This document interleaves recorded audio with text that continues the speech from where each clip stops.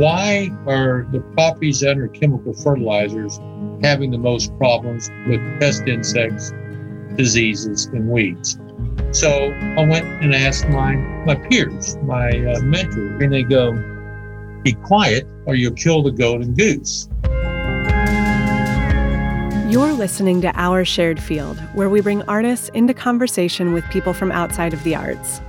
I'm your host, Austin Camille, and welcome to the fourth conversation of the season. Today, I sit down with Texan Organics business owner Mike Serrant. If you missed it, last week I spoke with artist and plant collaborator Ellie Irons, who shares a conversation with Mike on next week's episode. Mike Serrant is the owner of an organic fertilizer company called Microlife, based in Houston, Texas. I've actually known Mike for quite a few years now. My family owns a hardware store just south of Houston, and Mike was an integral part of moving the store in an organic direction. Today, we talk about how he got started in the business, why it's getting easier to communicate about organics, and how a healthy soil ultimately leads to a healthy society.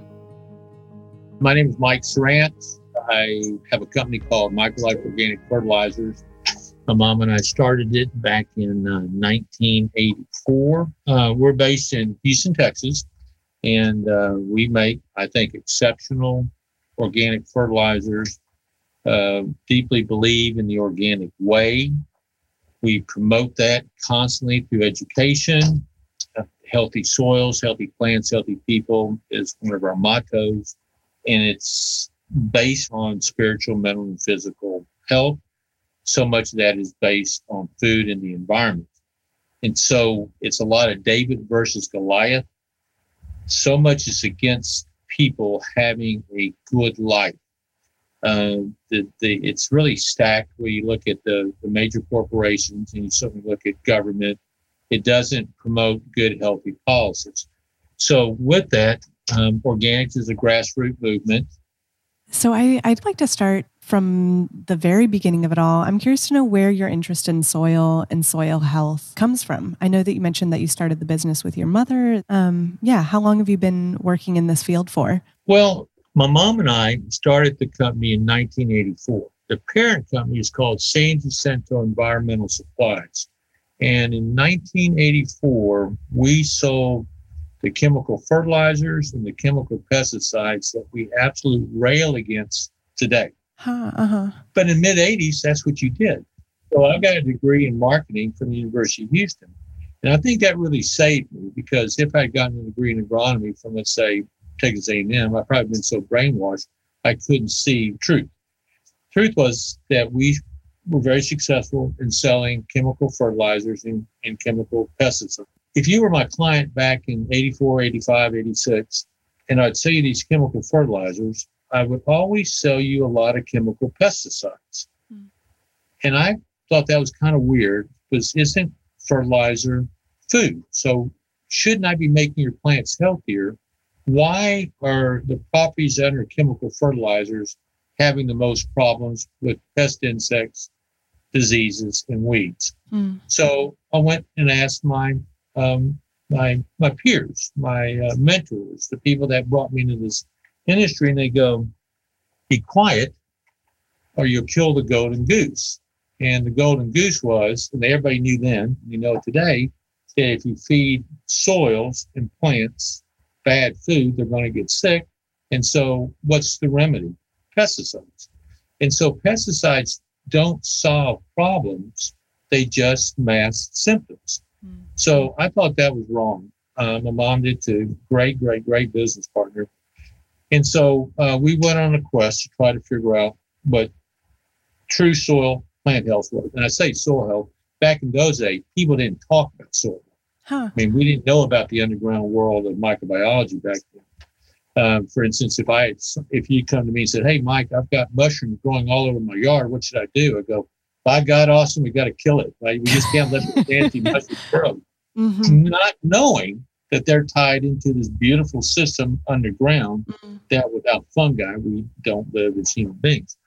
But we went on this search to try to find what plant health meant. Long story short, we started producing Microlife fertilizer back in 1988. and been at it ever since. As far as I know, we're the second oldest continuous organic fertilizer company in America. Wow. I was brought up in the 60s and the 70s, started the business in the 80s. And so there was institutions, Austin, that we believed in. We believed that government was fair and honest. We believed that the American Medical Association was fair and honest. We believed that the food we ate was fair and honest. So I kind of grew up in this world. And so if chemical agriculture was lying to me about the fertilizers and the chemical pesticides, then it opened up my mind to maybe mistrust a lot of things. Mm-hmm. And so then we started trying to find the root to human health. And it's really not that much different. If you think about, you and I share up to 60% common DNA with plants. And so much of what plants want to be healthy is exactly what humans want. And we share 85% common DNA with dogs, with animals. And so you can kind of see that everything is connected. But I think the answers are there. We just have to have political will.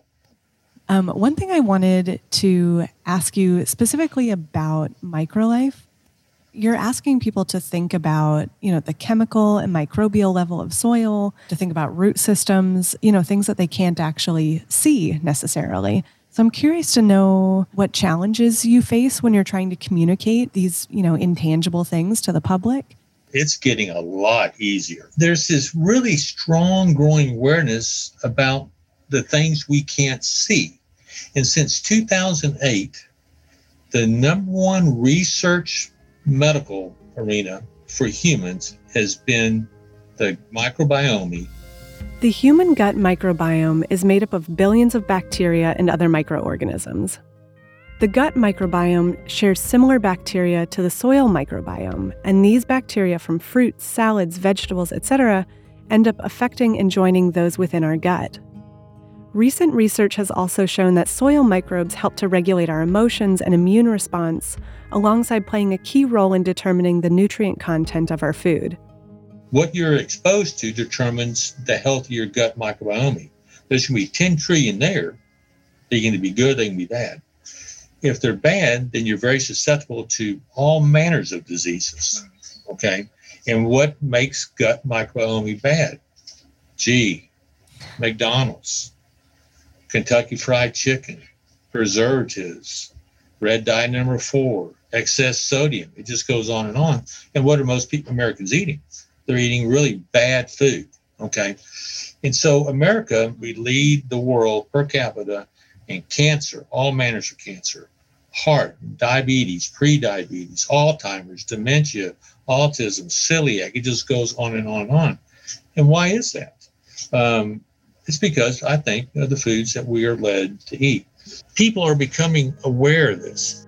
The move toward organics has been slow, but Mike said it's been getting easier to communicate the benefits to the larger public.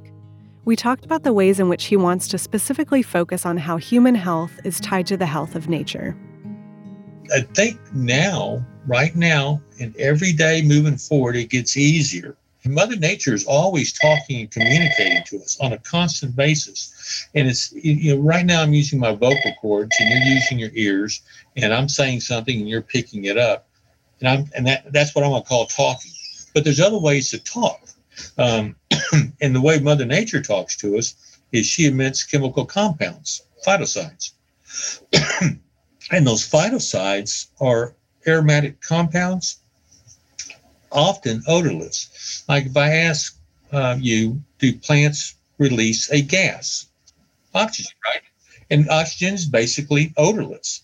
But there's 259 other chemical compounds that are released. And we take those in through our nostrils, our mouth, lands on our skin, takes it in, we take it in that way. And we can follow these chemical signals. And what these chemical signals are doing, they're repairing our neurological and our physiological functions. And there's a concept called Sharon-Yoku. And sometimes in America, we've taken that concept and we called it forest therapy. Medical doctors, let's say in Japan, if I go in and say, Doc, I'm not feeling very well, what should I do? He may go, Mike, you've got a virus. I'm going to write you out some things I want you to do. And part of that is I want you to walk in the forest 2 to 3 times a week, about an hour each time. And what we have proven beyond the peer reviewed is that when we go into the forest, we breathe in these terpenes, these phytoncides, and then they go into our system and they activate killer T cells, our natural killer T cells. And what do? They hunt for tumors and they hunt for viruses. And Mother Nature is saying, Mike, I want to heal you. Let me heal you. And she does this surely and freely. And so if we can make people aware of this. Mm-hmm. Yeah. And I think especially in urban spaces, in places like Houston as well, where, it's such a huge city and there's so much cement, so much asphalt, and it's all the more necessary to create green spaces. Exactly.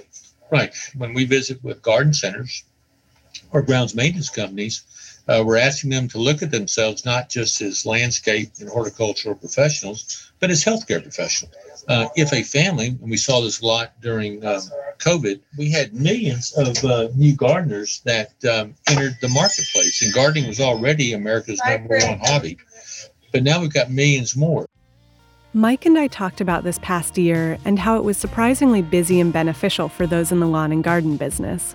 There were more folks at home taking care of their yards and a willing audience with the time to really change their gardening habits towards slower, more organic methods.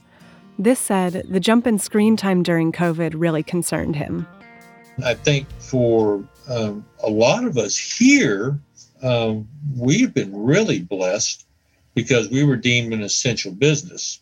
And so you did have the stress of COVID over garden centers, and grounds maintenance. And I think a lot of it is the people that we deal with, they didn't lose their jobs. Yeah. And the landscape and garden center business did quite well in 2020. So you have a very stressful year, plus you have the political year that was really insane.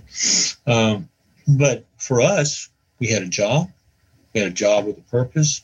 We were always able to come into a positive environment. So I think overall, we did pretty good. When we think about all the things that happen with gardening, well, we talked about the phytoncides, all the aromas and compounds that we breathe in, just walking through grass, enjoying Mother Nature's serenity. And when you get people involved in gardening, and you have so much benefit, we look at horticulture as therapy now. And for you and I, we unfortunately live in a digital world. And so you and I are looking at each other in a 2D arena. And if we stayed in the 2D arena, I miss really understanding you, because to really understand you, I need to see you in 3D. Mm-hmm. Because in 3D, I can pick up the little nuances that I can't pick up right now. And same thing with you. But the antidote to those devices is what? Nature. There you go. Here we are. I knew I was talking to somebody that was really smart. So a question that I have, and maybe it's just knowing, with my family's hardware store down there, and the people who come in and ask for help with their gardens, a lot of people have these very large expanses of lawn, and they're looking, and it's just that. It's just grass, and they're looking to get rid of certain weeds that are cropping up and, interrupting their grass. I'm curious to know what your thoughts are on that. I think also because Ellie and I had a conversation about, the notion of weeds and how people don't like them, they misunderstand them, they're not quite sure what they're good for. So weeds, unfortunately, have a bad press agent, okay? If we called them lawn herbs, maybe people wouldn't demonize them so much. But everything has a purpose, right? We are definitely sold on a weed-free lawn. Trying to get through to people about not having a lawn that's full of poisons. And there's a statement that if you apply a chemical herbicide, it is a poison. It affects everything, even the plants you think you're protecting. It's still a poison. So why would you want to poison something that is so interested in you having a good life? Why would you want to ever put poisons on Mother Nature? Sometimes that works for people, sometimes it don't. The people that say, I've got to get rid of every weed all the time, they're not going to have a lot of patience with organics. And so why waste your time? So we know that weeds basically are messengers, that they're telling us something. Are we attuned enough to figure out what they're telling us? With weeds, you have an opportunity to understand your environment a little bit more, because, for example, there's certain weeds that like too much water. And in Houston, and probably most places that have lawns, we apply too much water. And so those weeds grow where they can grow best. And if you work with the chemical fertilizer and herbicide programs, which is all poisons, you continue to put that soil in bad health. So what are you going to get? You're going to get the plants that are trying to repair that soil health and make it in a better state. A lot of times we'll look at these weeds and we'll call them succession plants. What we want to try to do is we want to try to help move that succession, and we can get really remarkable landscapes very easy, very quickly with organics. Something I like to mention in Texas, that of all the major botanical gardens in Texas, they all use microwave. Now, these botanical gardens don't always have a lot of money, but they're all mandated to have great looking plants. And so they use microwave to get those great looking plants. At the same time, those concentric circles that move us to progress go in place as well. We improve soil quality, which means that we can take water infiltration easier. In chemical soil, so much water just runs off, never gets into the soil because it's like concrete. Okay, organics is going to open that up, and then once the soil is opened up, we're going to create organic matter and space in the soil to hold water. So if a drought comes, that plant now has the ability to survive that drought better without irrigated water. And all water, the water that you drink, the water I drink, the water we feed our lawns with, all have got disinfectants in them, and they do it for our protection. Your chlorine, your chloramines, none of those are good. And if you don't have to use them as much because your soils and your plants are more adapted, well, that's better for the environment and better for your pocketbook because you're using less water, and water always has a cost on it. So, and these are type of messages that more people are getting. So weeds aren't bad. We just have to try to help people understand them a little bit more. And that's different, very different. Yeah, it is. I think because it involves a lot of patience also. Patience, and I think commitment. Ultimately, the message that Mike wants to spread about organics is that it touches every aspect of our lives and the lives of the other living beings we are sharing this world with. It's truly about building community, and community is a gigantic word. We have to have community with nature. We always talk about the soil and plant communities. You've got different species symbiotically existing and prospering together. Humans need humans. And I think with my concept of organics, it's relationships. You have to have diversity. And Ellie will certainly know about that. We talked about weeds earlier. Weeds represent diversity. If y'all have raised cattle, right? There's cattle on the land. It's not ours. Well, a lot of times the best cattle forage is going to not be one monocultural crop of coastal Bermuda. That the grass-fed farmers, ranchers that we follow, they want a really diverse set of plants. And you can't get a diverse set of plants if you put a bunch of poisons out.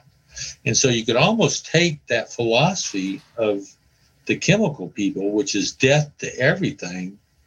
How far do they want to eliminate diversity? I think a lot of us in the organic world are fighting for civilization. we want diversity. We want to treat increased tolerance of different life, and that certainly would mean tolerance for each other. So, community. Yeah, you need a very diverse community in landscapes and in society. Join us next week on Our Shared Field to listen to the conversation between Mike and our previous guest, artist Ellie Irons. It doesn't make sense from an ethical, logical, scientific, or economical approach to go with the chemical way. And why would we want a war against plants that are always there for a purpose of some kind? Your interactions in your community with the folks who are working on this organic agriculture movement and my interactions over here with the plant conscious artists who are also in solidarity with that movement are rippling through, and we're all encouraging each other and keep holding each other to account in our small networks. You can learn more about the guests and follow their interactions on our website, chat.squarespace.com. Music for this episode is by Bria Elena, a country singer and songwriter based in Philadelphia. Thank you to the Center for Humanities at Temple University for hosting this podcast, and to our technical director, Eric Carbonara at Nada Sound Studio. This podcast is recorded in North Philadelphia on the ancestral lands of the Lenni Lenape people, whose presence and resilience in Pennsylvania continues to this day. Until next time, I'm Austin Camille. Thank you for listening to Our Shared Field.